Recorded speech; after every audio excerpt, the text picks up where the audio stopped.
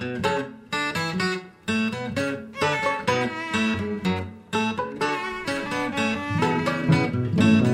is Pretty Much Pop, a culture podcast, the real rain that's come to wash all the scum off the streets. Today we'll be talking about the films of Martin Scorsese, most obviously The Irishman. I'm Mark Linton-Meyer, a man who would not take it anymore. I'm Erica Spires, and who's that knocking at my door? Hey, babe, I think it's Domino's. And I'm Brian Hurt. And as far back as I can remember, I always wanted to do a Scorsese podcast. Colin, introduce yourself. Well, I should think up very quickly a Scorsese-related intro. I'm Colin Marshall. I will not sit through this podcast in silence. Very nice. The audience can't see, but we have cameras on, and you do have a little bit of the Andrew Garfield thing. You could play that part in silence. I'll get in touch with Marty next time he's remaking his own movie. I've wanted to do a podcast with Colin for a long time. I think you reviewed The Partially Examined Life in like 2012 or something ridiculous like that. It's been a minute since then. True. Yeah. And then you got me hooked up with Open Culture, where I've been writing for the last 8 years. So what you're saying is, I was riffing from Goodfellas, but Mark, as far back as you can remember, you always wanted to do a Scorsese podcast. Your dream has come true. I wanted to do something with Colin. So yes, you had your own podcast back in the day, but what are you doing right now besides writing? Well, let's see. I do, as you say, there's writing, there's Open Culture, there's The Guardian, Los Angeles Review of Books. I write essays on cities and culture and various related subjects for a great many publications, but I live in Seoul, Korea, which is where I am right now. And I do some podcasting here as well, and some writing in Korea. So I do have a bit of a bifurcated career right now. There's the English language side and the Korean language side, and they always sort of struggle for supremacy, one versus the other. But I'm an essayist, I guess, ultimately. Well, your English is excellent. Thank you very much. I work hard. I work hard on it. I was going to say, you do have a lovely lilt to your voice. Where are you from originally, or is it just a hybrid of a bunch of places? You know, it's funny. In Korea, people often ask where I'm from, but that's natural because I'm a foreigner and everybody on the streets looks different than me. But in America, I lived in California and Washington. I got the same question even more often where I was from, so I can't win. West Coaster, I guess you could say. Wow, I feel like there's a European something going on. People ask if I'm from the Netherlands here in Korea very often. There's a heightened consciousness of Dutch culture here for whatever reason. But no one ever guesses American, or if they do, they're very old. Old people in Korea think everybody's American, who's foreign. But young people have they have a more global consciousness, you might say. All right, as a way of transitioning, I will ask you, Colin, what's the matter with you? No, I had a better transition because I thought he sounded like an Irishman. Aha. Like legit. That was a bit of a caught the leprechaun and got a little bit of you back. Well, and his name's Colin. I do have Irish heritage somewhere if you go back far enough. And I'm a bit Italian as well, so I feel... And if you go far back at my family tree, I have some Scorsese-relevant genetic material. So, yes, I had noticed Colin had written most of the Scorsese-related stuff at Open Culture, which Open Culture, the curator of this podcast, let's say, specializes in that era of pop culture.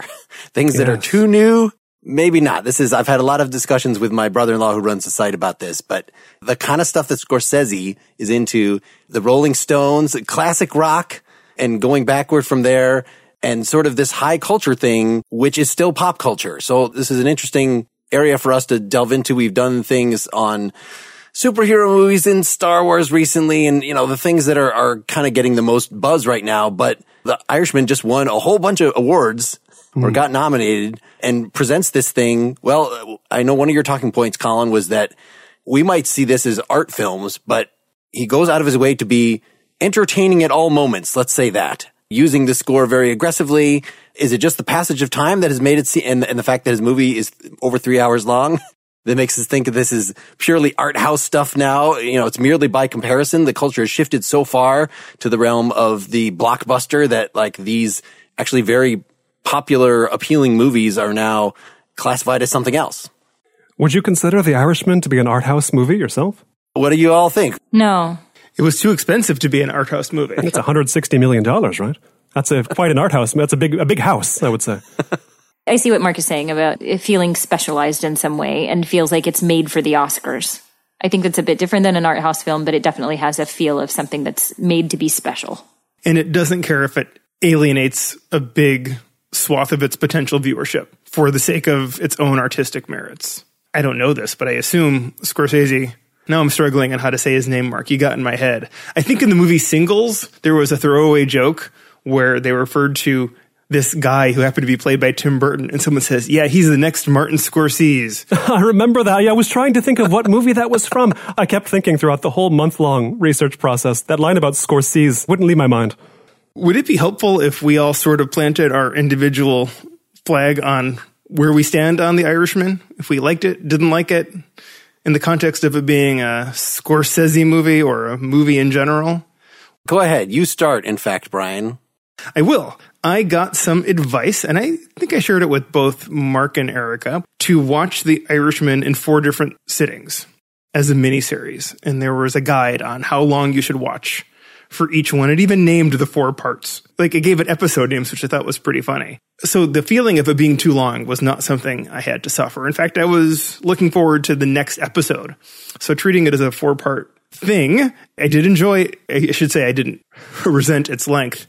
I wasn't really liking it, but by the time it was over, I had a high appreciation for the movie. I'm not sure I'll ever watch it again. I relish sitting down to other of his movies to watch them multiple times. This likely won't be one of those, but I definitely appreciate this movie for what it is. Erica, get us going. For me, I can appreciate also what The Irishman was and the work he put into it and the craftsmanship that he showed. Like, he had some really interesting shots, and obviously he's an amazing director. I just like his body of work is always enjoyable and interesting, but it's not a story that I cared a lot about. I think that's a problem for me on some of his films, is the subject matter something I can relate to and feel a kinship for. And I really didn't quite feel that with The Irishman. And I never am going to believe that De Niro is an Irishman. You can give him all the blue eyes you want, but I wasn't buying it. So I think had I watched it in 4 parts, I think that actually might have helped me stick with it and appreciate it in different ways a little bit better. I was left feeling like, yeah, it was good, but like, why? So, Colin, you just watched virtually all of them, all the Scorsese movies just recently. How did you feel this stacked up? I watched Scorsese's catalog of features, some of his documentaries as well, but not in order. So I actually began my Scorsese rewatch with The Irishman. I started there. And I hadn't seen a Scorsese film, I think, since Silence a few years ago. So Scorsese hadn't been a director at the top of my mind, although I've always enjoyed his films. He's been more of a canonical object, you might say, more of an icon of American auteurhood. So watching The Irishman, I was plunged back into many of the themes he's revisited that I would find out or remember that he's revisited over the course of his career. I was talking to a friend about this here, an American friend. I was saying I was rewatching all of Scorsese's movies, and he says, why? They're all the same. And for a second, I thought, wait, The Age of Innocence and Kundun are the same, or Silence and After Hours are the same, or Who's That Knocking at My Door and Gangs of New York are the same. I got what he meant, though. Scorsese is associated with a certain milieu culturally, and The Irishman probes that, especially in terms of the era of America. So you have the post-war era through the early 1980s. This is the height of the mob, the height of the Teamsters as well, not coincidentally, the height of a certain kind of cultural presence in the world for America, and the height of a certain kind of culture within America as well. And the more Scorsese I watch and rewatch, the more I see why he might be drawn to that period over and over again. It set the stage well for the project I then launched into. I didn't watch all of them, but I watched a good dozen of them in the past few weeks. I enjoyed it. I didn't watch it in one sitting, but I didn't have any kind of the organized approach that Brian did. It was more the normal. I don't know that I watched most movies in one sitting if I'm just watching it by myself anymore. I'll see a little bit here, a little bit there, but it didn't just hold me to the end like when I was just rewatching Goodfellas. I was glued to that. I did see it in the theater here in Seoul. Did everybody else watch it at home? What was the mood of the room like in the theatrical? Was there an intermission at least? No intermission. It didn't feel that long to me. It was coming toward the end of its run in theaters already when I saw it, but it still had a pretty healthy audience. I mean, the theater was more than half full. This was one of the old theaters in downtown Seoul, but I saw it in the middle of the day. It was a matinee. All the kids were packed in. You get that, but also you get this mixture where the young people are pretty good film goers. They stay through the credits and everything. The older people in Korea, they'll be answering their phones while the movie's running. It happened 3 times in the course of The Irishman. No. So it was a bit disrupted in that sense, but I'm glad I saw it theatrically. It didn't occur to me to sign up for Netflix and watch it that way, but some critics, like Richard Brody in the New Yorker, he said that is the way to watch it. I don't know if he suggested watching it episodically, breaking it up, but he did say Netflix was the way to go. So I could believe that as well. Watching it episodically did something really interesting to the movie for me. We're spoiling this movie, I assume. Oh, yes. Everyone just hit pause and go spend 3.5 hours and watch this thing and come back. All right, now that that's happened. So at the end of the 3rd episode, which they called What Kind of Fish, it ends with the death of Jimmy Hoffa. So I came back to it later, and we have this long extended sequence of the Irishman's going into his old age and falling apart, growing old in prison and really becoming this decrepit character. And I feel like a younger Martin Scorsese would have just given us everything through the end of episode 3. And it's this older Scorsese who gives us this last chapter, these last 40 minutes, where we realize that when he keeps telling us about how all these other people get gunned down in the early 80s or whenever it is that they died, these are the gangsters that gangsters aspire to be, right? They live hard and they die gloriously. And it's this poor bastard that Robert De Niro is playing who really is suffering in a way that people don't suffer in traditional Scorsese movies. And I loved it. I thought that was such a clever way to end a movie that I didn't expect from him. Like The Departed ends with a death that no one's going to get busted for, and it goes out with a bang. His movies often end with a bang of some kind, and this was just a glorious whimper, and I appreciated it so much. That reminded me, though, of the ending of Raging Bull. Like, when I was watching Raging Bull, I was like, I don't know how I would have ended it, but I don't think I would have ended it the way that he did. I don't necessarily need it to grab me, but it's like a coda I didn't need. See, I disagree that yeah. So just Raging Bull, for folks who haven't seen it, it's a biographical picture of a boxer. So a lot of it is how he was the biggest boxer in the world or whatever for a while, and then how his life basically falls apart as he is too old to actually do that anymore and screws up his marriage and things. And so having it end with him basically like doing a nightclub act where he's reading Shakespeare and things and being a really terrible comedian at like little bars with his new very trashy girlfriend. Like, yes, that is where he ends up. You didn't find it resonant at all to see at the very end when he's doing the monologue from On the Waterfront? You have this dramatic, almost a vertigo, where it's Robert De Niro doing Jake LaMotta, doing Marlon Brando, doing Terry Malone, and the resonances through all of those phases, that hit pretty hard for me. No pun intended given the theme of the film, but harder than the actual punches in the main action. Well, to me, that was lost because I did not grow up watching On the Waterfront. And I did read about it afterwards, like, because I wanted to understand what was going on. But yeah, it wouldn't have gotten me, and didn't, because I didn't know those references.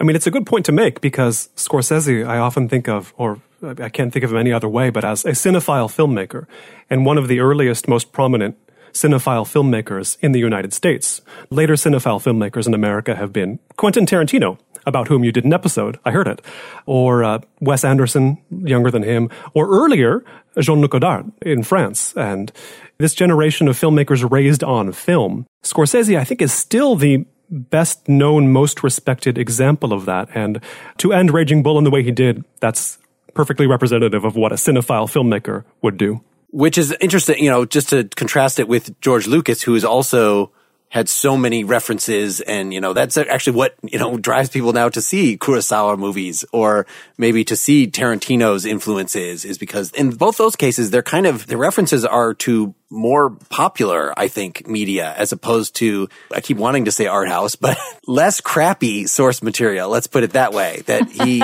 was just exposed as a kid, Scorsese apparently, to all kinds of movies and just really threw himself into that in a way that it wasn't just what hits the typical. I think so much of nostalgic art is about the things that hit us when we were 8 years old or something, which is not going to be Fellini films, unless you just had a weird ass childhood. You can really see this in Scorsese's long form, not so much documentary as essay film. It's called A Personal Journey Through American Film. He made it in the early 90s, and it's his history, literally a personal journey through the beginning of American film to when he began his career in the late 1960s. And you see, he really watched everything. He was an asthmatic kid growing up in New York. He could see everything, and the references pop up clearly in his films later. Even to, we talk about art house, we talk about schlock, but when it's a silent film like The Great Train Robbery, and he's working in the gunshot at the end to the end of Goodfellas, where Ray Liotta's character envisions Joe Pesci's character coming to shoot him, there's discrimination is useless. It's just he saw a bunch of material. He saw a lot of film, and now he's using it all. There are places where I do feel that, things that have seeped into him through his childhood as opposed to through his just cinema appreciative brain, which is not particularly immature in the way that nostalgic cinema works. It's a little difficult to disentangle because so much of what he's known for, on the one hand, the area that he specifically grew up in, this Sicilian area of New York. So much of that is stuff that is just in his DNA. Of course, he didn't know necessarily as an 8-year-old how they did. There had to be some unearthing to figure out how did they do their collars specifically, so he could have all these exact costume and set and other details right.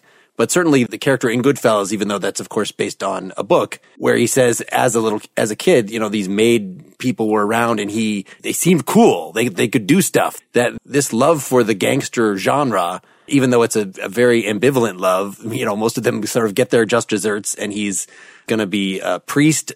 And so a lot of even the gangster films are sort of meditations on sin.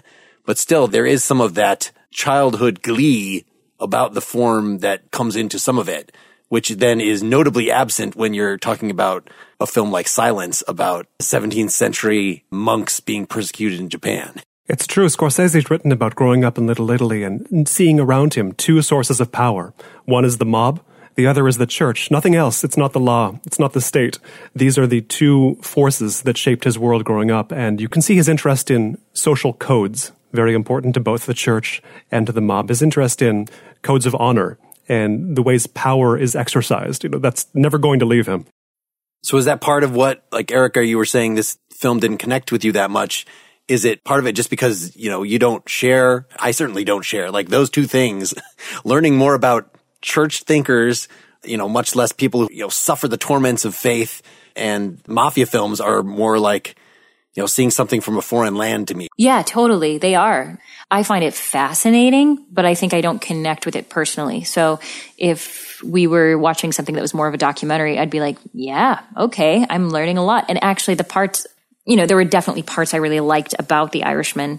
I thought I really enjoyed Pacino's character. And then I talked to a friend who was like, didn't like his portrayal at all. But I don't know if it was just because he was a bit more likable or because we didn't see him do absolutely terrible things. We only saw the people around him do the terrible things. I think part of it was the relationship with the little girl and how she really took a liking to the Hoffa character. And I also found it really interesting to look at American politics through that lens and see how we have like the Republicans and Democrats, and then we had this third force, the mafia. To me, that part was very fascinating, but fascinating in an informational way rather than how I usually like to watch cinema. And in fact, like I just watched Bringing Out the Dead today, and that hit me closer, and I liked that better than I even liked Raging Bull, which it's probably not nearly the film that Raging Bull is.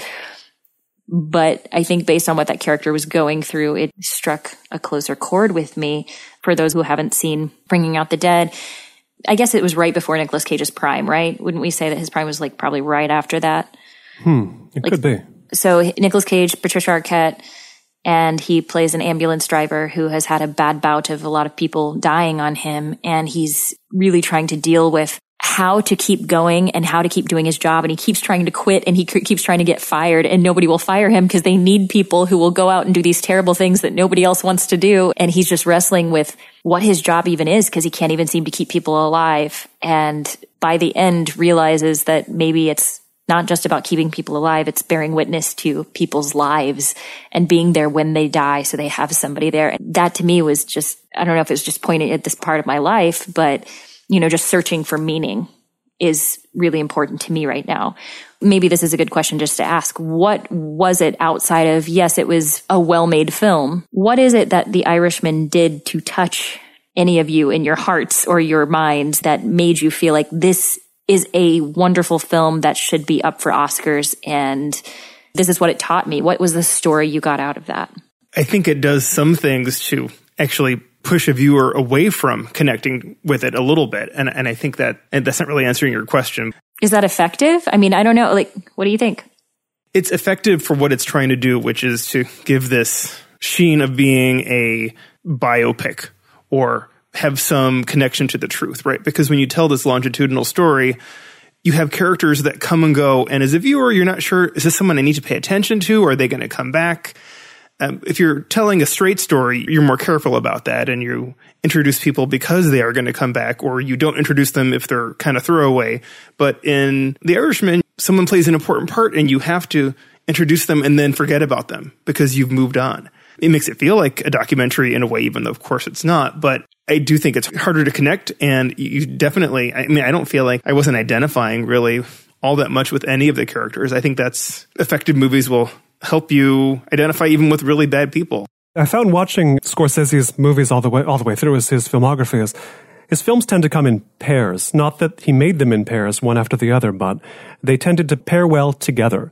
And with Bringing Out the Dead, which Erica just mentioned, which is a Scorsese movie that I enjoy quite a bit and has been overlooked, I would say. It goes with Taxi Driver. And Taxi Driver, of course, there's an obvious connection. These guys are both drivers of something. I sometimes refer internally to Bringing Out the Dead as Ambulance Driver. And in some ways, it feels like a sequel to Taxi Driver because it revives an infernal New York. You'll notice at the beginning of Ambulance Driver, of Bringing Out the Dead, there's a title card that says this film takes place in New York in the early 90s. It seems unnecessary. The film came out in 1999. It's not that far back, but Paul Schrader, who wrote that film and who also wrote Taxi Driver, needed to just get New York a little bit more infernal so he could push his protagonist through that. And a protagonist who has become his job in a sense. I love this monologue in Taxi Driver, not really a monologue, a conversation between the wizard, Peter Boyle's character, an older cabbie, and Travis Bickle, De Niro's character, who's just become a cabbie.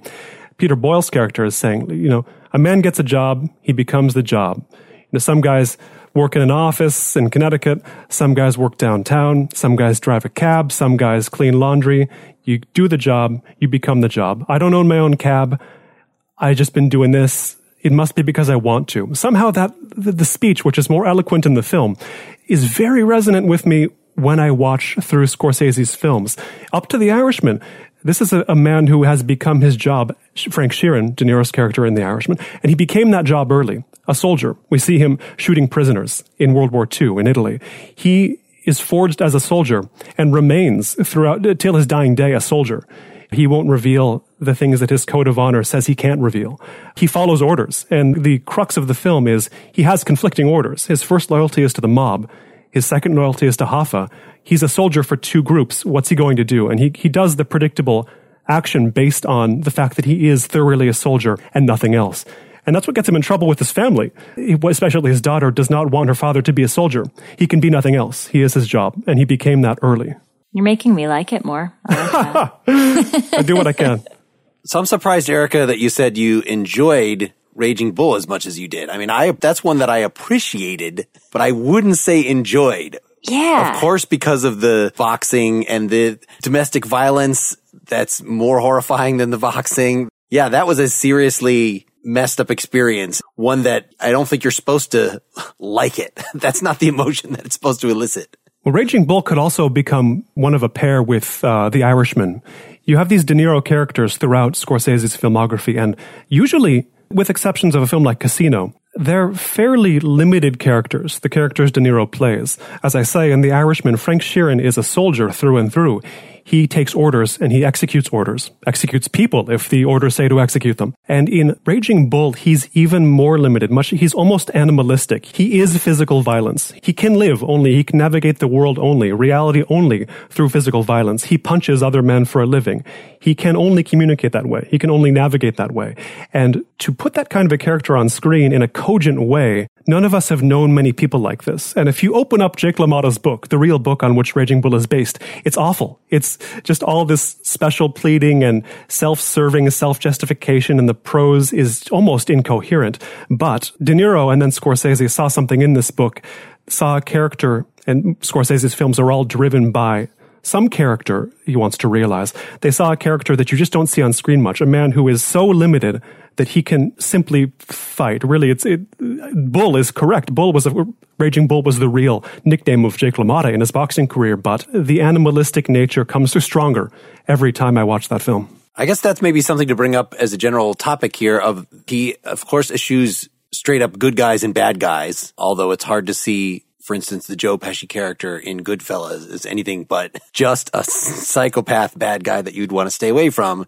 But for the most part, he's known for these nuanced portrayals. Are you supposed to? Like, I felt like a real difference between Bringing Out the Dead and Taxi Driver is that in Bringing Out the Dead, you do sympathize with this guy. I mean, he goes a little nutty as it's going on, but he's really kind of an everyman. Does he, or is it just Nicolas Cage? Exactly, yeah. Maybe that's why this movie is overlooked, because Nicolas Cage just acts like Nicolas Cage, and whatever, like, it's notorious for, is he a good actor? I don't know. He just acts like himself, and it definitely worked for that film and the trippy thing that it was trying to do, which I compare in some ways is to more like After Hours in terms of what happens in New York nightlife. It's crazy. Just having bizarre characters. So he and his co-stars, Tom Sizemore and things, worked very well in that, but still was, a less complicated, but more likable, more relatable character than Travis Bickle in Taxi Driver, who is just like, what is wrong with his brain? Like, he was a veteran, but they never really reveal what went on, why he is quite this way, why he has such this nihilism at his core that the whole beginning of the movie is, I'm going to start to be a taxi driver because I can't sleep and I have nothing to do with my time and I want to work long hours. And he doesn't care where in the city he goes. He doesn't have the normal standards that other people has and just is very incapable of relating to anyone. So it's an exploration of this anti-character rather than, anybody you're supposed to identify with at all. Incidentally, I know you did an episode not long ago on the new canon of Christmas films, and Bringing Out the Dead to me is one of the most solid entries into the Christmas canon because it is structurally a Christmas carol. The three nights, three ghosts of Christmas, past, present, future. There's the sense of redemption in the film, or attempted redemption. It is the only modern Christmas carol that I found plausible, Bringing Out the Dead. Add it to the list. Well, if we're going to call that a Christmas movie, then I think we have to add to our list of Scorsese movies the episode of Community, Contemporary American Poultry. Has everyone seen that one where they have the chicken fingers mafia going on? It sounds pretty good. That's a solid recommend. I'm going to go double Community on this because there's another episode dedicated to whether Nicolas Cage is actually any good or not. Excellent. Yes. That's definitely what I was channeling there in that question, although I've read that in multiple sources. As far as protagonists go, do we really have a protagonist in The Irishman? I should know this, but I feel like a protagonist is somebody who you root for, right? Greater subject we seem to be talking about here is, as I believe Mark mentioned, Scorsese's use of anti-heroes or lack of heroes in his films in general. And I found it to be a very illuminating view on Scorsese's moral universe to watch his remake of Cape Fear from 1991 with the original from circa 1960, something like that. In the original, it's much more cut and dried. We have a good guy, good family, and a bad guy who's coming to stalk and punish the good guy. And I was reading, I think this might be in the book Scorsese on Scorsese, one of Faber and Faber's Directors on Directors interview compilations. Scorsese says something like, Steven Spielberg wanted to do the Cape Fear remake before I got to it, or before Robert De Niro gave it to me. Spielberg, though, we can all imagine it would have been a very different film. Scorsese says, Spielberg does this movie. The Nick Nolte character is going to be a good, upstanding family man. You're going to see him and the family singing around the piano because Spielberg believes in that. I don't. Scorsese makes the lawyer character, the father, the Nick Nolte character in his remake, he makes him into not necessarily a sleaze, but, he's had affairs. He's starting on another one. He doesn't really stand for anything. He doesn't abide by a code. He has no honor. Max Cady, the Robert De Niro ex-convict, is the embodiment of a code. In prison, he has formed himself into, as he says, something more than human. I used to be less than human. Now I'm more. I learned to read. I can outsmart you. I can out-philosophize you. His word, philosophize. I am better than you. He's crafted himself into an adherent to his own code with a mission, with a goal, and he is driven in a way the Nolte character is not. And you can feel how there's no heroes in this film, And the moral ambiguity is dense. I mean, the teenage daughter of this family being stalked, played by Juliette Lewis, her attraction to Max Cady, this criminal, is itself extremely Scorsesean. But the lack of heroes, but also the sort of, as a modern viewer, you can feel your own lack of a code when you watch a film like Cape Fear, or when you watch a film like The Irishman. You might not admire the De Niro characters in these movies, but you know, these are characters who can kill. They have something they would kill for. I am not violent. I also know that if it comes down to it, I don't know that I have something I would kill for. After I watched The Irishman, I happened to read this article on Richard Ford, the novelist, and about his wilder younger days, how he was talking to or corresponding with Raymond Carver. Raymond Carver's daughter had a bad boyfriend. Carver didn't like the boyfriend, wanted him gone. So Richard Ford says, okay, no problem. I'll hop on a Greyhound. I'll kill the guy. I'll get rid of his body. Done. No problem. He didn't take him up on the offer. Carver didn't. But the article emphasized Richard Ford has things he would kill for. This separates him from most moderns. I mean, he's part of this Mississippian honor culture, and honor culture being a huge theme of many Scorsese films, but you feel the distance. Scorsese makes you feel the distance. Him and me are completely different. He might be a villain, he might not be admirable, but he has things he would kill for. He has a code. He adheres to honor, and deep in my heart, I know I don't. Oh yeah, there's a simplicity to those characters in that way, right? And a drive. Yeah. I think it's beautifully done in Gangs of New York, but Gangs of New York being a little bit different just because it's a cultural war. I guess you could make that case for other things too, but in the context of history, it feels different to me. It's true, and I watched that just last night, and Scorsese's interest in subcultures of any kind comes through very clearly in Gangs of New York. And I haven't seen all of his movies, but when I think of when he's really given us a hero that is unambiguously the good guy, and what comes to mind is The Departed, he gives us an anti-hero or an antagonist who we really are forced to invest in just as much. Right? He humanizes the mole in the police academy, or who goes into the police department, to the point where we really are almost schizophrenic and not knowing who exactly we're supposed to be pulling for in that movie. It's a clever thing that he does. Erica, I only knew half of protagonist, so I looked it up. Protos, Greek meaning first, it's agonistes is actor, so the actor who is first in importance. So I think, other than a true ensemble piece, every dramatic story is going to have at least one. Now, whether we are meant to connect with that person or find them repulsive or somewhere in between or all these things, who knows? But I would say that the Frank Sheeran character would be the protagonist. So I guess I'm confusing protagonist with hero. And then, of course, in The Last Temptation of Christ, the hero is the snake. I didn't rewatch that one, so I don't have any clear memories of that. I've listened to the soundtrack a lot. That is one of my favorite albums, like from when it came out. So you're right. It's just a leading character, right? But it doesn't specifically say that a protagonist is a good guy, right? Like a hero would be. But if you look at what I would think of would be the opposite, the antagonist is a person who actively opposes or is hostile to someone or something. So I guess the antagonist is just opposes the protagonist. It doesn't necessarily mean that the protagonist is a good guy. Prototypically, good guy and protagonist go together, so that when we have an anti-hero, like, are you going to call Hank Schrader in Breaking Bad, even though he's the main antagonist for at least part of, To Walter White? You're not going to call him an antagonist. Like, no. The good cop who is trying to sniff out the bad protagonist, we're not going to consider them the antagonist. Of course, there's plenty in that particular story of other much worse characters that we can put in that category. So Colin brought up honor culture. So yeah, this is another thing that I feel like is very common in older works.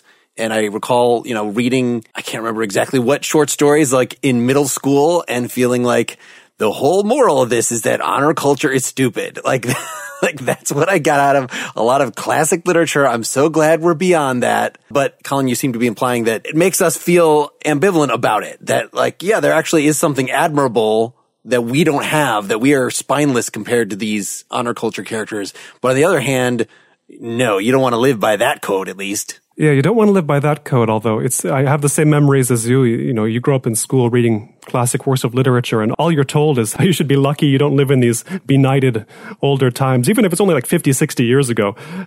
Thank God we live in the 1990s, right? Okay, but, hold on. I think Scorsese's films are not necessarily advocating for a return to honor codes, but in the sense they do illustrate the idea that they don't go away. These qualities of the human experience are not suppressible. His characters, I like to think of them as, I'll put it this way, John Woo, a while ago, he was asked why he makes so many films about cops and criminals. He says, because they're the last men of action. You can't find any others to tell stories about. Scorsese could potentially say something similar. I like a phrase that pops up in Shutter Island, came out about 10 years ago. Men of violence. These federal marshals you see at the beginning of the film, they're referred to as men of violence. Scorsese tells stories in his films about men of violence. And increasingly, you get the sense from his films that they are an endangered species. And I thought to myself, watching The Irishman, this story could not have been told in another era. It had to be the post-war years up to the 1980s. This was the last time that the man of violence really had cultural weight. You don't see the man of violence occupying any sort of relevant place in U.S. culture today, do you? Not in the sense that Scorsese shows them. I feel like it gets political, right? When we talk about the gun culture, I feel like there still is, there are a ton of mass shootings and things like that. That's the America Scorsese does not deal with. The America of mass shootings, it's not in his movies, from what I can tell, or there's no reference to that world of violence that exists now. Maybe it's because it's not an organized, I guess you couldn't really call the NRA that because it's different. But I mean, he could, if he wanted to, I suppose, write a film or have a film about the seedy underbelly of certain parts of the NRA or certain parts of our government. I wonder, does Travis Bickle have anything in common with our current conception of a mass shooter? I think definitely. I was feeling like that has a lot of resonance, for the sort of incel mindset today. Like that is setting up a character that would be extremely recognizable. Speaking of incels, I did watch Todd Phillips's film Joker after seeing The King of Comedy, because I'd heard there had been so many references to not just The King of Comedy, but Taxi Driver in Joker.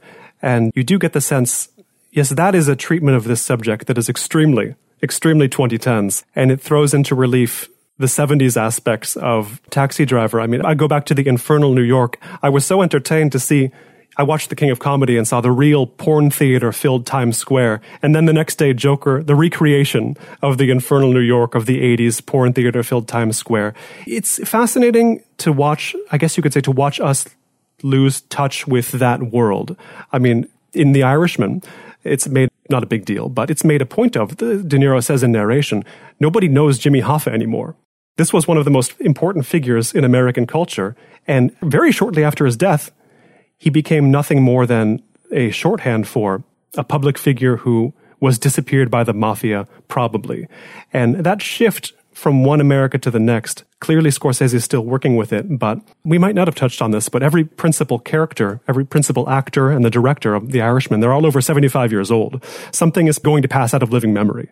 And you can sense a concern with that in this film, and I'm sure there will be in the next film that Scorsese is already making with De Niro and with Leonardo DiCaprio, his sort of next generation De Niro. I like your reference to the 2010s. You guys remember that? That was awesome. The mists of history. It really is sort of interesting and telling of Scorsese's mindset that he used CGI to unage old people, because it was more important for him to have authentic oldsters in this movie than start with younger actors that he could age up. Well, it got me thinking, could younger actors have done this? Would a younger director have even considered making this movie? Could it have come across at all with 40-year-olds rather than 75-year-olds?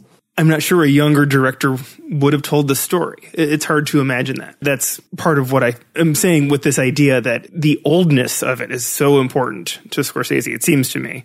You don't think he just wanted to make a movie with people that he liked making movies with, that he'd done that for a long time with? I think it's part of it, but he even mentions, he talks about not wanting to. What's the point of getting multiple actors? Like, directors do that all the time. Like, that's a tradition in movies to have characters played by different people, but that wasn't his interest. I mean, I think of Dustin Hoffman aged up for Little Big Man, and people thought it was real effective at the time. That age makeup didn't age well.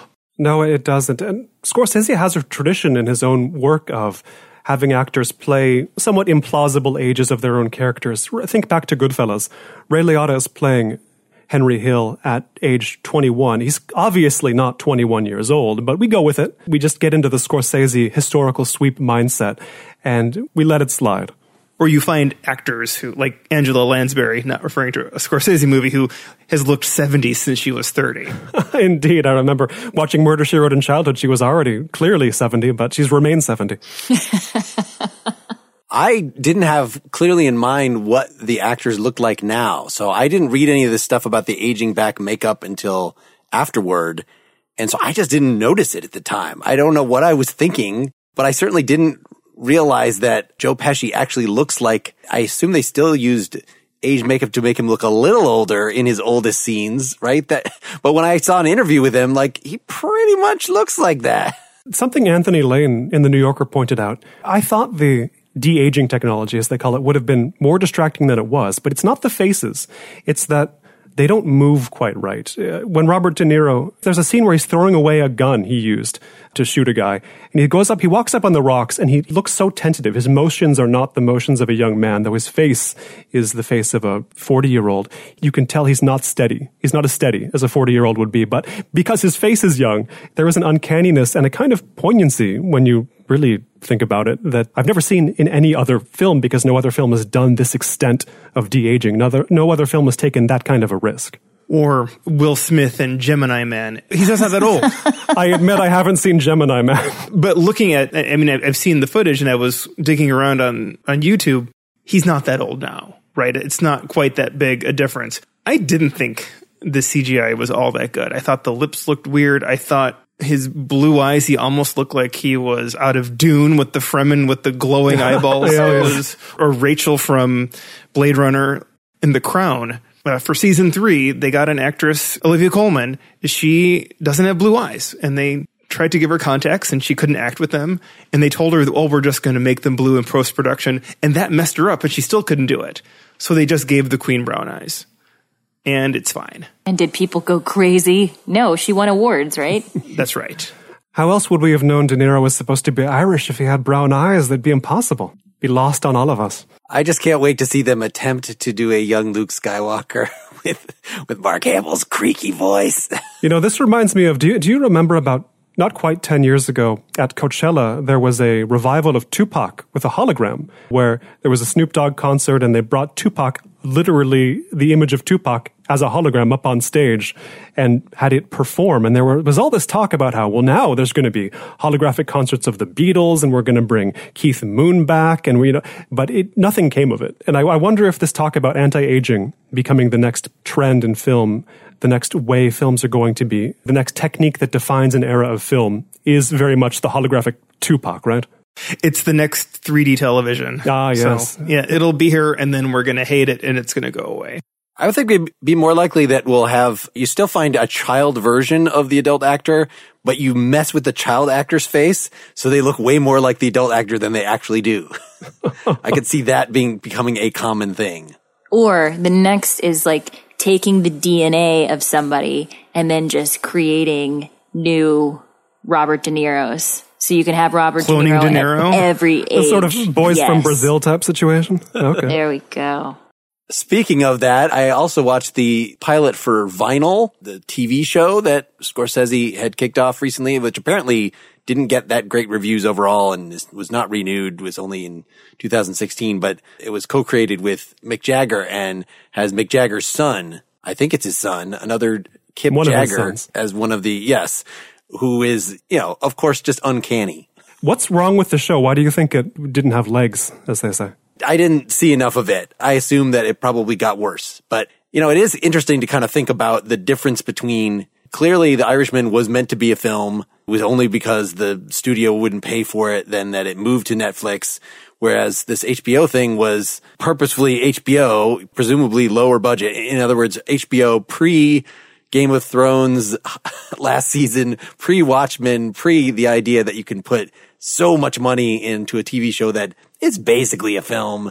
Yeah, so there might have been something. There's still quite a lot of crowd scenes and things. I don't know. It seemed there was something different about the feel of it, even though it was a Scorsese direction, but it did So I don't know if it was a psychological thing that like, because I know I'm watching the pilot of an HBO show, it just somehow feels slightly more cheap, slightly more like a regular TV show than like everything else that he's ever done, or whether it actually was done for a quarter of the budget and somehow that does show up on screen. I take it the show has something to do with music? Yes, actually, this is a great topic that we need to at least mention here, is how central music, and in particular, mostly not scored music, right, is the songs of his youth. It's not just the environment he grew up in, but the songs that he listened to growing up. And so every time a Rolling Stones song or even earlier R&B sort of stuff can be stuffed in there, it will be. That is a point where it doesn't feel as art house, right? That we're talking about Zack Snyder's version of Watchmen, where he did some things that are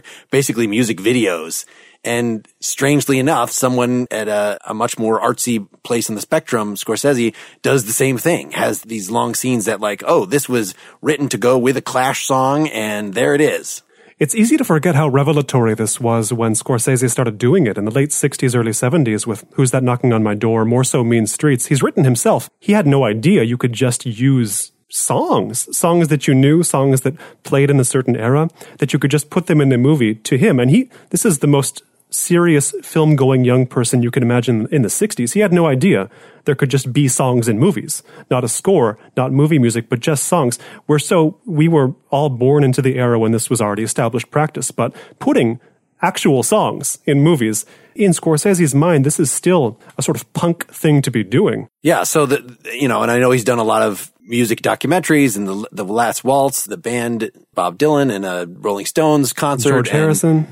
Yes, so this is definitely a major, at least side interest. So vinyl was the first place I explicitly saw, unless I'm just not remembering something in one of those past movies where it's about a record executive and he's discovering bands, and there's a fictionalized, actors playing Led Zeppelin in it, and the climax of this opening episode was watching the New York Dolls on stage, so this band sort of recreating something in music history that he was very excited about. So I don't know exactly why it did not succeed. One thing I'll mention, Mark, is he only directed one episode. Right. And maybe when you give a Scorsese-created world to different directors, you just lose the magic. It's hard to know. It's neat that you say that he was being punk by using popular music. And I think that does remind us that he isn't somebody I don't think that Scorsese made The Irishman to win Oscars, but I think it's the type of movie that is made usually to win Oscars. I just think that he likes making those kinds of movies. Like he likes putting the music that he enjoys into, having those in his scores. And I don't think he makes a 3-hour film to make people say, look at how great his epic film is. I think he puts it in there because he finds it necessary to make it 3 hours long.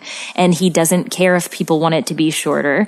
And that's something I really respect about him and all of the work that I've seen. Yeah, some of it may not speak to me on a personal level, but that doesn't mean that I don't find him completely fascinating and somebody, to look up to as an artist, because he clearly has a vision that he cares very much about. The actors he works with seem to love him for good reason. And, he does his homework and he brings a wonderful product to life, whether or not it's your style or not. It's his. Yeah, and you're getting to something essential about Scorsese as a figure in cinema. There was a whole kerfuffle, as they call it now, a few months ago about his comments about Marvel films, the Marvel Cinematic Universe.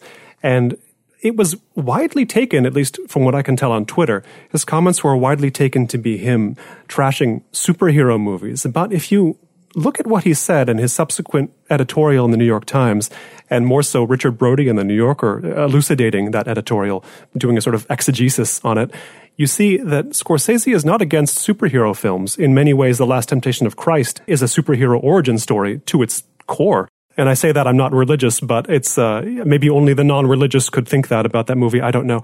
But he doesn't seem to me, in his words, to express any contempt for superhero movies, but for franchise films. Films made to serve an entity like the Marvel Cinematic Universe or to serve Star Wars, rather than to serve the vision of an individual. He keeps coming back in his writing, Scorsese does, to this, the individual artist, the individual auteur. It's not a word he uses often, auteur, but it's clearly what he's after, whether it's been in his film viewing from the very beginning or in his filmmaking. there needs to be a guiding intelligence, a single guiding intelligence behind a movie to be cinema, to his mind. And I think even the most ardent defenders of the Marvel Cinematic Universe or of Star Wars will say there is not a single guiding intelligence. It's something else is being served. To Scorsese, that is not cinema. I'm not going to read his mind, but I don't think he cares one way or the other about superheroes, not even to trash them. So it's funny that he is, the way you were just referring to it, Brian, that in the Scorsese verse, that he is a franchise unto himself. That was... Yeah, he's his own brand. But Mark, you asked a question of us before the podcast to say, what does it mean to be a fan of Martin Scorsese or a fan of his movies? And as we've discussed, they really are so varied. And even though there are threads that run throughout, there's not one kind of thing. And, all I would say to that is, I know there's this high potential that I'm going to enjoy it or it's going to be thought-provoking. I'm not sure what I'm going to get, but, I have a real good shot of walking away having experienced something interesting, valuable, glad I did it. It's so different from being a Tarantino fan or a J.J. Abrams fan, or where they are such a kind of thing. But other directors, you kind of know that it's going to be a tough road. It's a Brad Ratner movie. All right, well, here we go. No one's making you watch a Brett Ratner movie. Well, you don't know his wife. Oh my! I don't either. Can of worms I've opened. She's probably lovely. What do you know, Erica? So I think the big thing I got out of this and watching a bunch of them, in light of the Marvel comments, were like, what is his alternative? Like, what is this forgotten kind of cinema? And I think, the reason that most of his movies are 3 hours long is that they're basically novels. A lot of them explicitly were novels or memoirs or whatever that are moved to the screen. And so they're trying to tell a longer term story in a way that a superhero movie just doesn't try to do. Those are just more episodic. Usually what artsy movies come down to is a lot of patience, right? As we talked about this even for Tarantino. What would you describe as an artsy movie? Do you have some examples of what falls squarely into the artsy camp for you, Scorsese or otherwise? Who's the director that did Down by Law? Jim Jarmusch. He's a favorite Jim of mine. Jarmusch, yes. So he's another one where there are sort of pop elements about what he does, but I would think that the defining trait of his movies is that you need patience to watch them, that they take their time. There's a lot of soaking in the atmosphere, and so you do get that in Taxi Driver, and I think in Mean Streets as well. But for the most part, the Wolf of Wall Street, Gangs of New York, even The Irishman, no, it's because there's a lot of story to tell, and we're just going to do it in actually a rather efficient way. Scorsese made a telling comment about Jarmusch, to drop this in here. He said, I think this was in Scorsese on Scorsese. A guy like Jarmusch, he says, I don't want to move the camera too much. I don't want to use close-ups too much because I don't want to tell the audience what to look at. That's Jarmusch in Scorsese's view. Scorsese says, I'm not like that. I want the camera to move. I want to show the audience exactly what I want them to see. I want them to see like I see.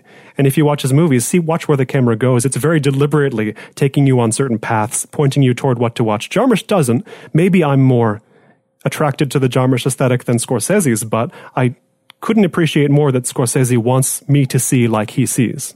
So as a final topic, can we just quickly go around and say what your favorite thing from his catalog is, to sort of what kind of person you are? Erica, do you want to start us? Boy, that's a hard one. And I'm split between one that's very violent and one that's not at all. I absolutely adored Hugo, but Gangs of New York, I really like Gangs of New York, and it's not a perfect film, but I get something out of it every time I watch it. Brian.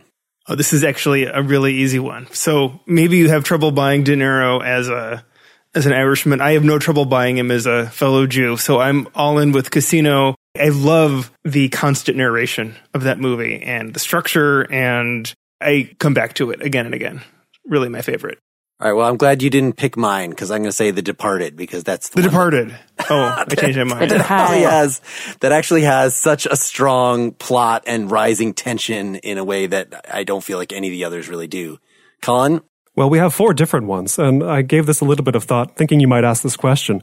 For me, it's The King of Comedy, and it's aesthetically not representative of Scorsese's films. The camera doesn't move that much. He looked back to early silent films as a way to figure out the staging of The King of Comedy, but I keep coming back to it. It captures something that few films do including few Scorsese films, maybe no other Scorsese films. It came out in, I believe, 1982, The King of Comedy. And before that, a couple of years before, there was a book called Within the Context of No Context by a writer named George W.S. Trow, adapted from a New Yorker piece. He was, I think, on the staff at the New Yorker for a long time. And this long article turned book by George W.S. Trow is about, among other things, the grids of American life. He says, right now, writing in 1980, there are two grids of American life. The grid of 200 million, the population of the US of A at the time, and the grid of the individual. And every other grid in the middle, all the other sort of forms of community have dropped away. Only these two grids exist with a vast distance between them. Only celebrities are allowed access to both grids. Only celebrities in America have a full existence, are full human beings living on both of those grids, the popular grid and the grid of the individual. And The King of Comedy, to me, though Scorsese's never said anything like this, dramatizes very clearly and very compellingly a man trying to escape the grid of the individual, living in his mom's basement, trying to imitate the comics he sees on TV, idolizing a late-night talk show host, trying to, by force, bring himself from the grid of the individual to the grid of 200 million, with consequences that are both funny and troubling, and that play out in both the main character's head and in the film's reality. It allows for multiple interpretations. The King of Comedy is richer than most films, and I hope that Joker and its references to The King of Comedy will send people back to the quote-unquote original. For good or for ill, I think it's a film worth revisiting now especially. All right. Thanks, Colin. Thanks, everybody. Thank you. Enjoyed it. Thank you. Colin, you were great. Thanks for joining us. That was great. So long. Get more Pretty Much Pop at prettymuchpop.com. Get bonus content for every episode at patreon.com/prettymuchpop. Pretty Much Pop is part of the Partially Examined Life Podcast Network, and it's also presented by openculture.com.